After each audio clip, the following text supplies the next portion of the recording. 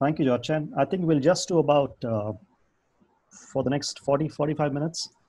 And let's see how far we can go. Perhaps about 8 to 9 questions. So this is, like George had mentioned, this is the 33rd chapter in Discipleship Manual written by William MacDonald. And we've been studying it over the last 2 years. And so this is on page number 243. These questions are raised by William MacDonald on page number 243. We'd like to go through all of them biblically, perhaps a few of them today. I request everybody else to please mute your microphones so there's no disturbance for me here, please. Okay, so we'll go to the first question that's on page 243. The question says, the contemporary wisdom is that bigness is success. Church growth statistics emphasize large congregations. Is the size the criterion, or is the holiness of the members? Good question. Healthy churches measure their well-being by their spiritual maturity, not merely on the basis of numbers. When we look at the first few chapters of the book of Acts, those chapters tell us that large numbers believed in the Lord Jesus Christ. However, nowhere again in the narrative does Luke mention the size of any congregation that Paul visited in his missionary journeys. And moreover, no one knows for sure the size of any congregation to which the epistles were written. We also need to understand this, that early in the book of Acts that Luke writes, there were 3,000 people who were added to the church on the day of Pentecost. And immediately following that, Luke is writing for us the formula for healthy churches. And George Chan talked about this a couple of weeks ago. He preached a sermon on this, these very verses. Let me read for you these 6 verses, chapter 2 of Acts, verses 42 through 47. And they devoted themselves to the apostles' teaching and the fellowship, to the breaking of bread and the prayers. And awe came upon every soul, and many wonders and signs were being done through the apostles. And all who believed were together and had all things in common. And they were selling their possessions and belongings and distributing the proceeds to all as any had need. And day by day, attending the temple together and breaking bread in their homes, they received their food with glad and generous hearts, praising God and having favor with all the people. And the Lord added to their number day by day those who were being saved. Now notice what is written here. The believers, the early believers, devoted themselves to Bible study, prayer, fellowship, and worship. They also shared everything with each other, even sold possessions to meet the needs of others and ate meals together. In other words, they lived out the gospel and they attracted the unsaved. There's a famous adage in English. It goes something like this: healthy things grow. Now, there is some truth in that. Yes, healthy things grow. But churches must be careful not to deceive themselves into thinking they are healthy simply because there is numerical growth. Healthy churches do grow, yes, but not all growing churches are healthy. Furthermore, we must never look down upon any smaller or plateaued churches. Believers in smaller churches may exhibit greater spiritual maturity than believers in large churches. Nowadays, especially in church growth terminology, the term church growth seems invariably synonymous with numerical growth. If the numbers increase, then the church is growing. If the numbers stay the same, then the church has reached a plateau. If the numbers go down, the church must be unhealthy. I think that kind of a thinking is oversimplistic. Contrary to this viewpoint, healthy churches practice worship that focuses attention on God and preaching that fixes hearts and minds to the Word of God. Healthy churches recognize the sovereignty of God and that true worship begins with an awareness of God's presence and power. And healthy churches do not confine worship to a couple of pockets of life. Worship involves total commitment to the Lord Jesus Christ in every aspect of daily life. And healthy churches have their members willingly and joyfully ministering to one another. In other words, just to summarize my answer, I want to say this, that healthy churches do in their personal, family, and corporate lives precisely what God wants them to do. And it makes no difference whether their number is 11 or 110 or 1100.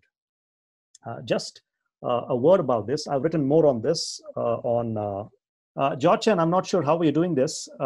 Is there any other comments that somebody else wants to make, or you want to make, or if Rabijan is here? No, I think you can open it up to other comments or any clarifying questions anybody has, and then move on to the next question. All right. Okay. I think we'll do that. So, Revant, while while what you said makes complete sense, I think we should also be mindful if a church has numbers dwindling constantly. The leadership should introspect what is going wrong and really look inward of what they could be doing wrong, maybe scripturally, and absolutely. take pieces of it. Absolutely. Yeah, completely agree with that. All we are saying here is that we shouldn't get into oversimplistic thinking. That's all. Okay. Question number 2. Let me read that for you. Proponents of the ecumenical movement say doctrine divides, service unites. How would you answer that? Not an easy question to deal with, but let me first define for you what ecumenism is. I'm pretty sure most of you are aware of it and also have read about it, but there could be some of you who haven't come across this term perhaps, or don't have an understanding of it. The terms ecumenism or ecumenical come from the Greek word oikumene, which means the whole inhabited world. The word was historically used with specific reference to the Roman Empire. So it means the whole inhabited world. Ecumenism has various shades to it, but I just want to talk about Christian ecumenism. I think that is what William MacDonald is referring to here. Ecumenism is any interdenominational initiative that encourages cooperation among Christians and their churches, regardless of the differences in doctrine, and says they must all come together for a common cause, especially a social cause. So the ecumenical vision usually is a search for the visible unity of the church. Although there couldn't be unity in the doctrines that they believe in, there is unity in the visible aspects of it, is what they say. Now, by the way, that itself is a doctrine, and we need to be mindful of that. Also, I want to present here the relationship between what is a doctrine and its relationship to Christian life. Christian life is a result of doctrine. Christian life is an outflow of doctrine. In fact, in 1 Timothy 6:3, Paul says this, there is a doctrine that confirms to or results in godliness. There's a doctrine that confirms to or results in godly behavior. That's the language that Paul uses, which means that Christian life is a result of doctrine. It's an outflow of doctrine. And in a sense, we need to agree with the fact that doctrine does divide. And the reason is, we are called to discern right doctrine from wrong doctrine. Paul tells Titus in chapter 2, I think it's in verse 1, he says, "But as for you, teach what accords with sound doctrine." That is the exhortation he gives Titus. 2 John verse 9, John says, "Everyone who goes on ahead and does not abide in the teaching of Christ does not have God. Whoever abides in the teaching has both the Father and the Son." Romans 16:17, Paul says, "I appeal to you, brothers, to watch out for those who cause divisions and create obstacles contrary to the doctrine that you've been taught." And Paul says, avoid them. So in a sense, doctrine does divide, because we are called, we are exhorted as Christians to discern what is right from what is wrong. Now, there are a few things that we need to consider here when we think about ecumenism. And these are my thoughts on this. Number one, if you and I have a high view of Scripture, then it calls us to treasure all that God has said in Scripture. Number two, if we have a respect for church history and all that our predecessors have fought for to preserve as doctrines for us, then we must respect that. Number three, many secondary doctrines, the so-called secondary doctrines, are also vitally related to the gospel. And number four, all truth shapes how we think and live in subtle but important ways. All truth. It shapes how we think and live in subtle but very important ways. So having said all these things, I want to come to ecumenism and say ecumenism simply doesn't work because, like I said, actions are an outflow of theology. But do we hate the other side because they don't agree with us on certain doctrines? The answer is no. We are called to love one another. By this, they'll know you're my disciples if you love one another, said Jesus. We are called to love everybody in spite of our differences in doctrines and theology.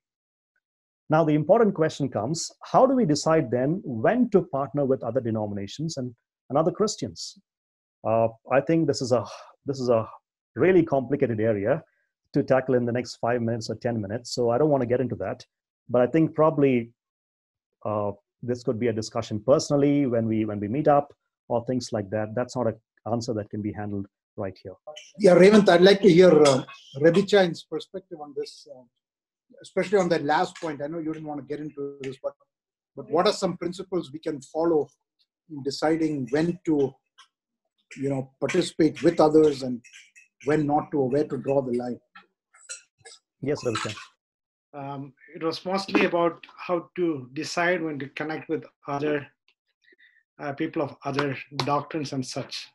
I would say it depends on the context in which we operate. So in certain situations, you cooperate on a large scale with on evangelism. With certain others, you would do it on discipleship. With certain others, on teaching. So I would say it's a judgment call that has been made by the church leadership. And as individuals, when we cooperate with other people from other denominations or faith backgrounds, you just need to exercise your wisdom and maybe talk to others. On a limited scale, we can cooperate with everyone, even as we do for our work and stuff with secular people, and then on certain other things we can cooperate with all nominal Christians. Then on certain inner circle with all Protestant background, the circle grows narrower and not narrower as we go into the field in which we are cooperating. But whatever be our doctrines, when we come to the practice of love, that should be there across board. Okay, anybody else has comments on this ecumenism, please? Yeah, I think, Raven, just one comment Yeah, I sure. would like to make. There's, as you said rightly, there are many different shades of ecumenism. And there's something called wider ecumenism, which is basically, it's, I don't know if you all remember, we had a couple of camps at the ECC, the Ecumenical Christian Center. And those folks follow this wider ecumenism, which is pretty much, sort of an extreme form of ecumenism where they pretty much believe that all religions are the same and they're different paths to God and all that, right? So that's obviously very dangerous theology. We can't really go along with that. So there's different shades. As I said, there are some groups which are sort of at one extreme, which or at a different level, which is just that we believe in cooperating with others, and then all the way to where they just remove all distinctions, say all religions are different ways to get to the same goal, right? So we just need to understand where people stand and what their key core doctrines are when we make those kind of decisions, on how much we cooperate and how much we participate in things together. Yeah, thank you, Jachan. Can I move on to my third question? Yeah. Okay. I'll read the question for you. It says, in many Pentecostal and charismatic meetings, the speaker touches a person and he is, quote unquote, slain in the spirit, falling to the floor. Here again, we need discernment. Where do you find that in the Bible? Well, since the question says, where do you find that in the Bible? Let's begin by saying you don't find that anywhere in the Bible. For those of you who are not familiar with what slain in the spirit is, let me explain that. Most commonly, being slain in the spirit happens when a minister lays hands on someone and that person collapses to the floor, supposedly overcome by the power of the Holy Spirit or the movement of the Holy Spirit and all that. You don't find that anywhere in the Bible. Here is what used to happen in the Bible. People prostrated. By that I mean they fell face down forward volitionally out of their own will in awe in the presence of God. That was an act of worship. And when people did that, they were fully in control of themselves. For example, in Ezekiel chapter 1, when he sees the glory of God, Ezekiel says, "And when I saw it, I fell on my face, and I heard the voice of one speaking." You see the same thing in Daniel chapter 8, when he was given a vision, and the angel Gabriel approaches him to talk more about that vision. He says, "When the angel approached me, I was frightened and I fell on my face." Same thing in Daniel chapter 10 as well. You also remember something that is very familiar to us in Matthew 17 on the Mount of Transfiguration, when the disciples heard the voice of God from heaven. "This is my beloved Son, in him I'm well pleased, listen to him." It says, when the disciples heard this, they fell on their faces and they were terrified. And you go to the book of Revelation, chapter 1, the apostle on the Isle of Patmos, when he saw Jesus Christ there, he says, "I saw him and I fell at his feet as though dead." This is the opposite of what you typically see that people experience when they claim to be slain in the spirit today, in which case a person usually falls backward as a result of the spiritual movement. But in the Bible, usually falling backwards is a sign of judgment. If you remember in 1 Samuel 4, when the ark of God was captured and the news comes to Eli. Eli was a big man. He was sitting on a chair and he fell backwards from his seat by the side of the gate, is what it says, and his neck broke and he died. So that's a sign of judgment. You fall backwards. Same thing you see in Isaiah 28. Same thing you see, I think most probably, this is the interpretation in John 18:6, when people come to arrest Jesus and Jesus says, "I am," and they fall backwards. They go back. Main issue would be that, the slaying in spirit has no scriptural background, and it's mostly a part of what we call Toronto blessings. It is not a blessing from the scripture. And, you falling prostrate before someone is an act of worship. But in some cases, it's an act of judgment if you're falling before the Lord. But it's not a blessing just to be that the pastor goes over with his hand and the whole congregation falls. We don't find that anywhere. Okay, we'll go to the next question. Question 4. Add to this the healing campaigns where the TV evangelist professes to lengthen legs, deliver from cancer, and solve many other physical problems. Don't we believe in divine healing? Yes, we do. But we also know that many faith healers indulge in crafty methods that stimulate healings.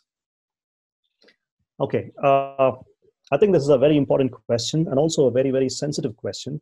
So we want to be sensitive to the other side and to everybody. And we also want to see what the Bible says about it as well. First of all, I think we need to define what the gift of healing is. The gift of healing is the supernatural manifestation of the Spirit of God that miraculously brings healing and deliverance from disease, usually immediately. It happens instantaneously. Let me give you a couple of examples from the New Testament. Remember Acts chapter 3. Peter and John were going to the temple, and there was a man at the gate who was crippled from birth. He expected to get something from them. And Peter looks at him and says, "Gold or silver I don't have, but what I have I give you. In the name of Jesus Christ of Nazareth, get up and walk." And if you read the text, it says the man leaped to his feet and ran into the temple. Instantaneous. That's the gift of healing. Also, you see in the book of Acts, should be in chapter 19, Paul's handkerchief and aprons were taken and they were put on the people who were suffering and diseased, and they were healed immediately. That is the gift of healing. Now, having said that, I want to distinguish between what is the gift of healing and what is intercession for healing. The gift of healing is what I just described now. On the other hand, there is something called the intercession for healing, which we all do. And we are commanded to do, we are exhorted to do intercession for other people. In fact, that's exactly why we have a whole prayer group for it. We have some disease, some kind of an illness. We put out a request asking for prayer for the other saints to intercede on our behalf for healing. Now, that is a wholly different thing. The New Testament exhorts that. The New Testament recommends that. In fact, the New Testament also goes on to say that you can call your elders home and they will anoint you with oil and pray over you as well. And in the same context, it goes on to say that the effective fervent prayer of a righteous man avails much. But here's a distinction that we are trying to make. There is a gift of healing, but there's also the intercession for healing. And what we are doing right now in our churches and all of that is intercession for healing. And we need to understand the difference. As William MacDonald says, yes, we believe that God heals. He heals according to his purposes. And in healing us, he may use various means as well, like medicines, surgeries, answers to intercessions, or even a miracle perhaps. He is our Jehovah Rapha, and we believe that God is able to heal. And although God does still heal today, we believe that this particular gift of healing belonged primarily to the apostles of the first century. It was not intended, now hear me please, it was not intended as a permanent way to keep the Christian community in perfect health. No, that was not the reason why the gift of healing was given. The gift of healing had a purpose. It was primarily to affirm that the message that the apostles were preaching was from God. It was to affirm their message. Let me quote a couple of verses for you. Acts chapter 2, verse 22. Talking about Jesus, it says, "Men of Israel, hear these words. Jesus of Nazareth, a man attested to you by God." And how was he attested? With mighty works, wonders, and signs that God did through him in your midst, as you yourselves know. Acts 14:3. So they remained there for a long time, speaking boldly for the Lord, that is the apostles, who bore witness to the word of his grace, granting signs and wonders to be done by their hands. Now the question comes up, what is all that is happening here in the Christian world, especially on television? And I think most of them are something called psychosomatic healings. People whose primary problems are psychosocial in nature. They respond positively to placebo effects, such as faith healers. In fact, when you look at any healing atmosphere or healing campaigns, the entire atmosphere of the crusades is orchestrated to build to a climax when the faith healer would come and appear at the end with a healing touch. And there seems to be that many are healed. But not all are healed. I don't think anybody is healed at all there, because having a person stand on stage and claim that he's got some kind of a healing from cancer or some kind of an ailment does not prove anything, or does not prove that the healing has actually taken place. Such healings should be verified by a qualified physician using proper medical studies. Now, this is not to say that God does not heal or cannot heal, but we're just talking about all that's happening in the name of healing in all these large, huge crusades. I just want to quote one HBO special documented. It was a documentary made on Benny Hinn's crusade in Portland, Oregon. On the stage, Benny Hinn allegedly performed 76 miracles. And the documentary's producers asked the ministry for the names of all the people who were healed, supposedly healed, so they could go and verify. 13 weeks later, after the question was raised, only 5 names were sent by the ministry to the producers of the documentary. And these people went and investigated all the people. And upon investigation, there was no actual healing at all. And one case especially was very grim. It was a case of a 10-year-old boy. He was actually an Indian. His name was Ashmil Prakash. He was stricken with 2 brain tumors. And despite the healing that was pronounced by Benny Hinn, and also despite the pledge that was made by his impoverished parents to give thousands of dollars to Benny Hinn's ministry, the child died in 7 weeks after the crusades. So that is what happened in that one instance. And of course, some of them are outright fakes. James Randi, who's a magician, in his book, Faith Healers, he documents many of the tactics used to deceive the gullible people. And some are as simple as placing their own staff members in the audience who pretend to be healed and all of that.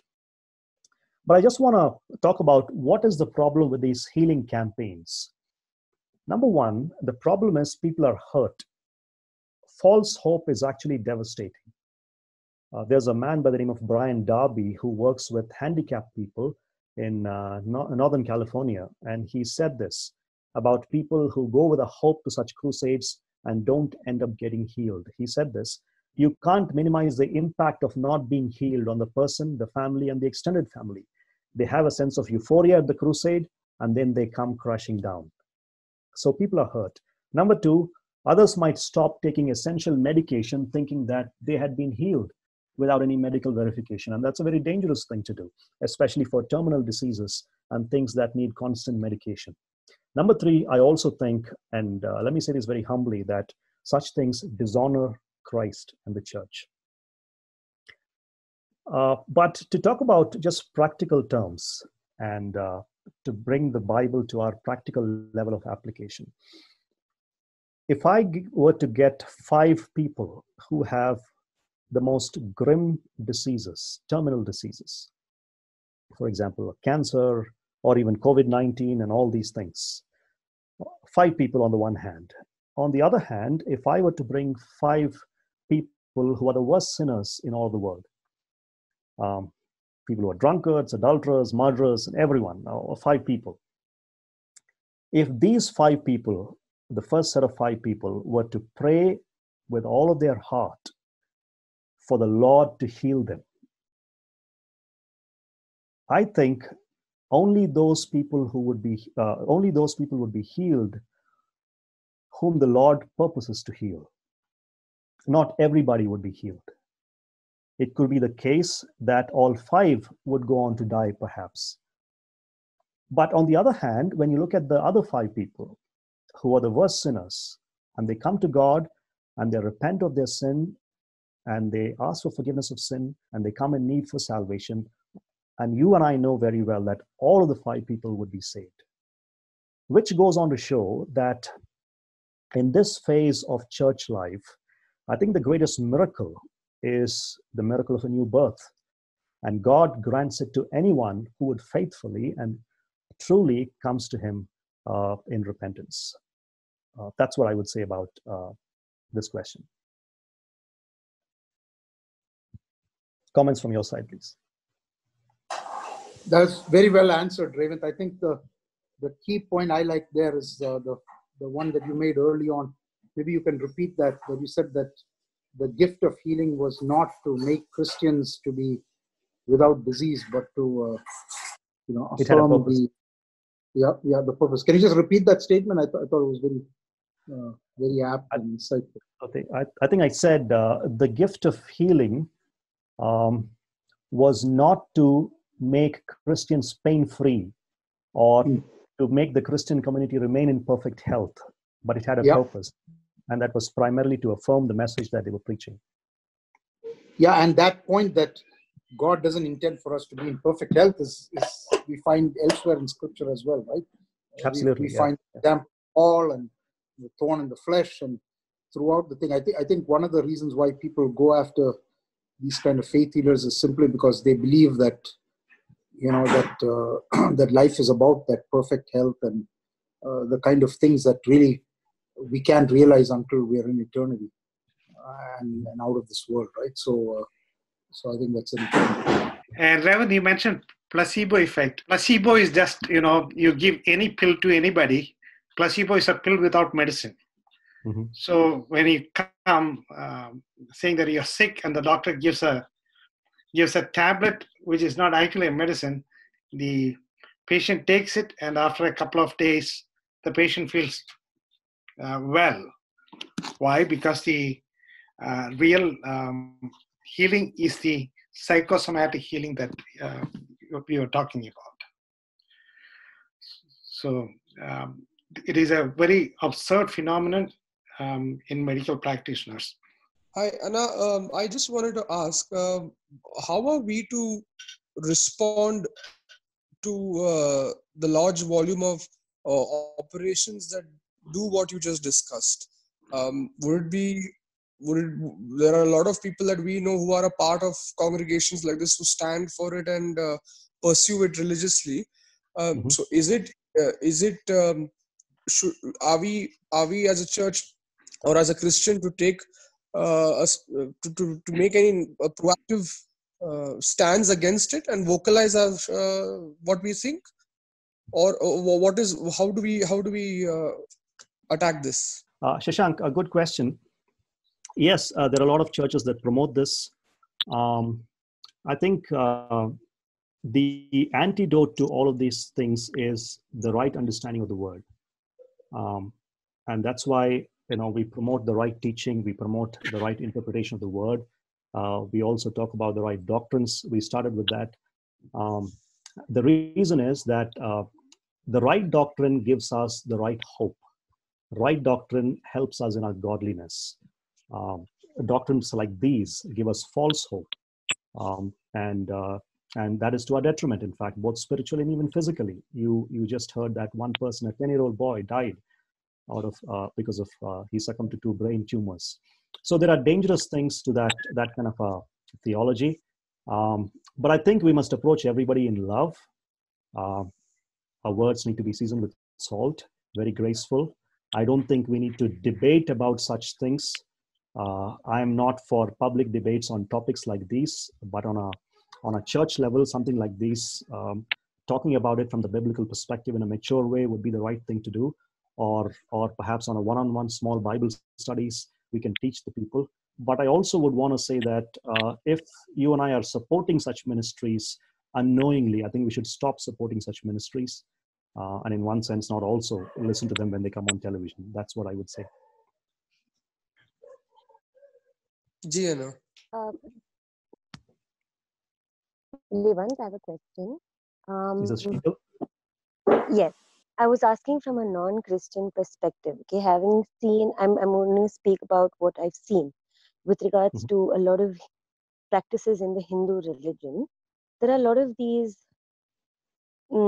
saints, or like these babas is what they call themselves, who also do similar work, right? Where there's like a placebo effect and that people feel like they're healed, or things like that. And I'd asked this with a pastor way before I came to CBF, because all these videos that I saw of Benny Hinn and all of that used to actually put me off. But when I asked him, I said, what about these people? Other religions also have healing. So what are you talking about? So then he said, this is what I want to clarify. He said, Satan also has powers, and these people are possessed by Satan, and hence they're able to heal these people. I'm not willing to kind of accept that. Like you mentioned, the Lord chooses who to heal in His time, right? And to see everybody as His children. If there is someone who is healed, irrespective of, I don't know, these babas interceding or something like that. I'm just trying to, make sense of this whole thing. How does it work for other religions? Okay, I think if the question merely is, does God heal unbelievers? Does God heal people from other religions? The answer is absolutely yes. If there's any healing in the world, either through medication or anything, the ultimate first source is God Himself. Healing comes from God, whether it's a believer or an unbeliever. So in His common grace, yes, He does heal people. And that's why there are so many people alive in the world. Jesus says this. He makes His rain fall upon both the wicked and the evil, and then He calls His sun to shine upon both the wicked and the evil. So there is that common grace of God in which He does heal people. Now, coming specifically to Babas and all of that, I think that's a very strong statement to say possessed by Satan, but I would say there is definitely demonic influence in some of these things. Of course, there's a placebo effect as well, but there is a lot of demonic influence. The Bible says that Satan masquerades himself as angel of light, and we need to be careful says the Bible, about the schemes of the devil. That's the word that is used. Yeah, I think we shouldn't discount the power of the devil. He certainly, we see examples in Scripture of the devil possessing certain people and making them do certain things. So there is definitely that to some extent. I just want to go back to Shashank's point about, should we be proactive? I don't think we should do that at the level of a church. I think what we do need to do, though, is at an individual level, when we do have people that are in these things, if we have opportunity to talk to them, to be friends with them, it's important that we try to, bring them to the truth, right? And one more thing, even at these Benny Hinn places and all, they do, at least some of them, they do actually preach the gospel. And there might very well be people who get some light, maybe they even get saved, but then they get caught up in some of the wrong doctrines there. So, I'm not people who've maybe gotten saved or heard the gospel for the first time at one of these, crusades where they had a lot of false teachings, and then later on the Lord brought them out of that and into the truth of the solid teaching. So I think I think the Lord God can certainly use those things to some extent. So rather than fight them and try to make it and do it in a public way, I think we need to deal with it on a one-on-one basis and try to disciple those folks out of that false teaching and into the truth. Okay. Yeah, Ravichan, you wanted to add something? Yes, Sheetal's question probably. Yeah. Can you hear me? Hello? Yeah, we can. Sheetal, I think you had a question like, can healing come from Satan or demons? And it is observed that, even here in this place where I am, lots of people make the agents of demons basically their first choice in times of illnesses and all that. But how do we explain that? What is the probable explanation behind it? If you cause some trouble to somebody, and then you also are in a position to withdraw that. Anytime what we see in the demonic healing process would be demons playing against each other, one another. So you also see that one of them goes to a certain kind of Baba, then someone goes to a Baba with much higher power, etc. All these kind of things is a play in the kingdom of darkness, and we just need to leave it at that and don't get too much focused on that. Right. Yeah. Am I clear, or do you have more doubts on that? I think it's very tough to get them to see it, and I think my resolution was to pray, because that's the only thing that I thought could move somebody to see the truth. I don't think there's any point in getting into even an argument or a discussion about it, because they wouldn't be able to see it. Yeah, you're right, Sheetal. I think, look, God has to give somebody the light, because we are dead in our sins and trespasses, right? And the Lord has to quicken them and bring them to that point. I think praying for them, continuing to communicate the gospel and show them the love of Christ, these are all important things. And to Ravichan's points, we shouldn't diminish the power of the kingdom of darkness, because in Ephesians 6 we are told that we do not wrestle against flesh and blood, but against principalities and powers of the air, right? So that battle is definitely there, and in some places you see it a lot more than others, and that's what Ravichan was referring to, where he has seen that for real, and some of us have heard those stories. So it is very real, and it is quite powerful. Right. I just want to add one. I just want to add one experience of my father-in-law, Asha's father. He's written a book in Malayalam called Ashikku Virodhamai Ashayode, that is, hoping against hope. So his own sister was under cancer, and they had given around 2 weeks for her to live. This was by Dr. Gangadharan, the real oncologist in those days in Kerala, and how he came out of, he went and prayed with her, and during those days, the Lord gave him a special leading to pray for her with qualities of figs, and he did that. And there was a lot of things that happened along with it. And finally, she was completely healed. She's still alive. This happened maybe around 40 years back. He has written a book on that. And also he has had many others where where people were very sick. He went and prayed. Some of you know Ebi Verghese in Bilai. His grandfather's leg was to be amputated. He went and prayed and got healed. So many things have happened.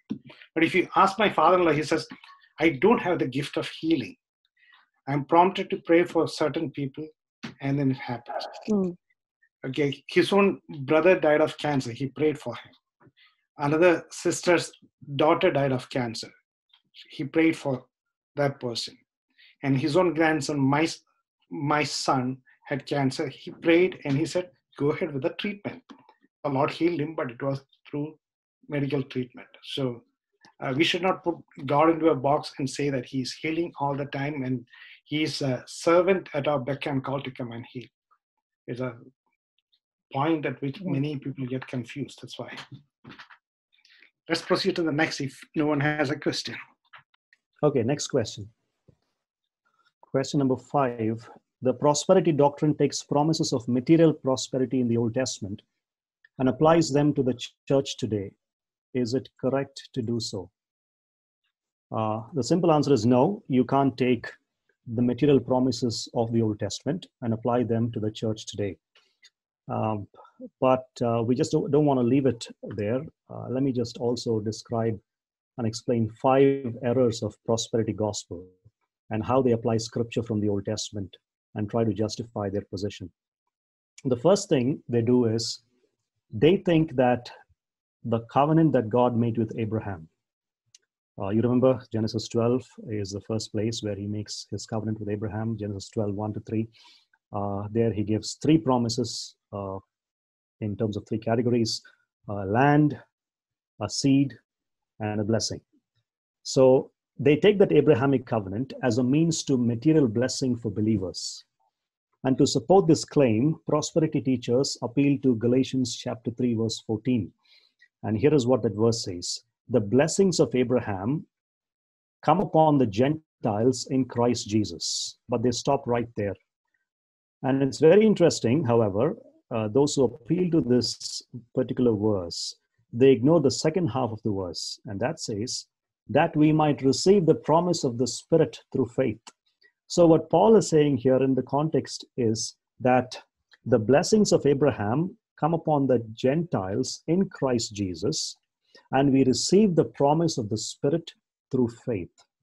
So he is talking about the spiritual blessings of salvation, not the material blessings of wealth or land that was promised in the Abrahamic covenant. That's number 1. Number 2, the prosperity gospel preachers also say that in the atonement of Jesus, the sin, quote unquote, sin of material poverty was also paid for. Prosperity gospel claims that both physical healing and financial prosperity have been provided for in the atonement. We don't see that anywhere in the New Testament. In fact, we see quite the opposite. You see the life of Jesus. Jesus himself said, foxes have holes, the birds of the air have nests, but the Son of Man has nowhere to lay his head. You see the family into which he was born. You see the kind of sacrifices parents gave at the temple when he was being circumcised. They were poor people. Jesus was a poor man. Also, in one verse comes to mind here, 2 Corinthians 8:9, Paul says this, remember the grace of our Lord Jesus Christ. Though he was rich, yet for our sakes he became poor, so that we through his poverty might become rich. There he's not talking about financial prosperity, But the fact that Jesus left all his richness of heaven, he came down and became poor, was so that we could have the spiritual riches in Christ Jesus. That's what Paul is talking about. But the prosperity preachers are wrong when they say that the sin of material poverty has been paid for on the cross. No, you don't see that. That's the second thing. Number three is they say that Christians give financially in order to get material compensation from God, and they call it the law of compensation. There are several verses that they use, especially Mark 10:30 and all of that, and they say Christians should use generously their money to give to others and to give to God, because when they do, God gives back more in return. And this becomes a never-ending cycle. The more you give, the more you get back, and all of that. Jesus taught his disciples this in Luke 6:35. He said, "Give hoping for nothing in return." So we don't give with the hope that we would get more in return, but we give as the Lord has prospered us joyfully, because the Lord blesses and respects a cheerful giver. And I think the prosperity theology has got this wrong, saying that we need to give for the sake of getting back more from God. That's the third thing. The fourth thing is they see faith as a self-generated spiritual force that leads to prosperity. What is faith? Faith, first of all, is a gift from God. Faith is also something that you need to muster up. That's a human responsibility. In the prosperity theology, faith is not a God-granted, God-centered act of the will. Rather, it is something that is contrived and made up by the human will.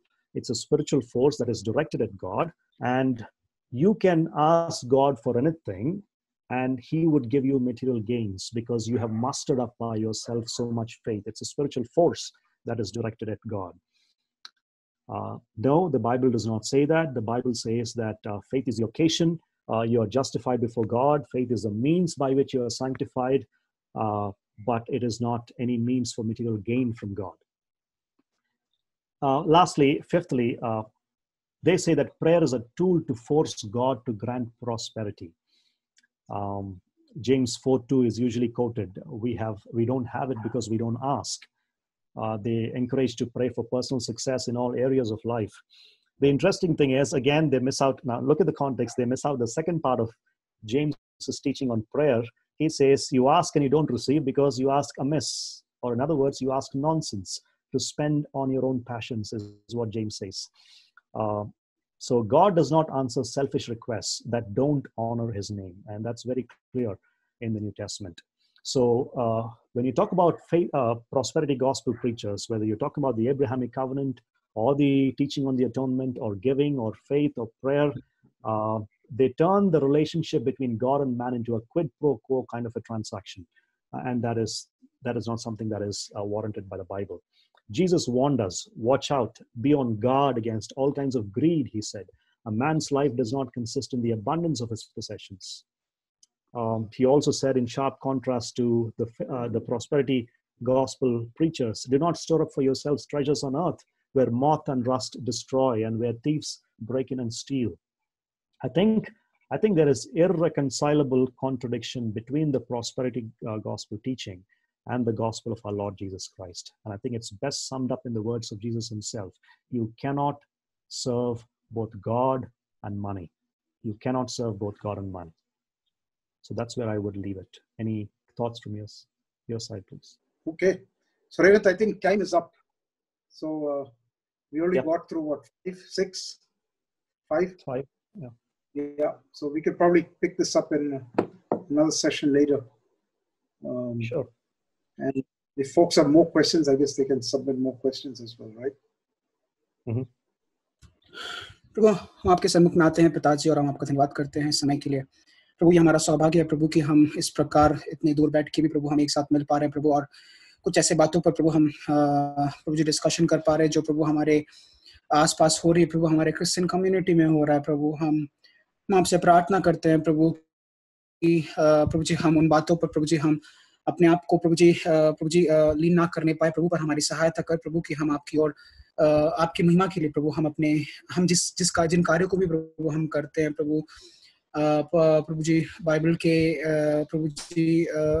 को प्रभु जी हम उसे समझ के उसे प्रभु प्रीति से प्रभु जी आपकी इच्छा के अनुसार प्रभु हम करने वाले होने पाए। पिता हम आपसे प्रार्थना करते हैं। धन्यवाद प्रभु, आपने रेवंत भैया को इन क्वेश्चंस को तैयार करने के लिए प्रिय प्रभु आपने सहायता किया, और धन्यवाद प्रभु हमारे एल्डर्स के लिए प्रभु जिन्होंने प्रभु इस डिस्कशन को प्रभु सामने लाया प्रभु, और हमें प्रभु जी से इसमें से समझने के लिए प्रिय प्रभु आपने सहायता किया, इसलिए आपका धन्यवाद प्रभु। जो भी आज कनेक्ट किया प्रभु उन सबों के लिए प्रभु आपका धन्यवाद करते हैं प्रभु। आप उन्हें संभाल प्रभु इस समय जब हम प्रभु सब अपने घरों पर हैं प्रभु, आप हमें इस समय को प्रभु बखूबी इस्तेमाल करने के लिए, और जिन सीखों को प्रभु आज हमने सुना प्रभु, प्रभु जी हमारा जीवन किस प्रकार का है प्रभु, हमें री एग्जामाइन करने के लिए प्रिय प्रभु इन समय में आप हमारी सहायता कर, और प्रभु होने पाए प्रभु जब ये प्रभु जी सब कुछ खत्म हो जाएगा प्रभु, हम एक नई रीति से प्रभु जी अपनी जिंदगी को जीने वाले होने पाए, जहाँ पे प्रभु आप प्रभु जी हमारे जीवन में प्रथम स्थान लेने वाले होने पाए। पिता हम आपसे प्रार्थना करते हैं। धन्यवाद प्रभु, आपने प्रार्थना सुना, आदर और सम्मान आप ही को अर्पण करते हैं। प्रार्थना प्रभु यीशु मसीह के नाम में मांगते हैं, आमीन।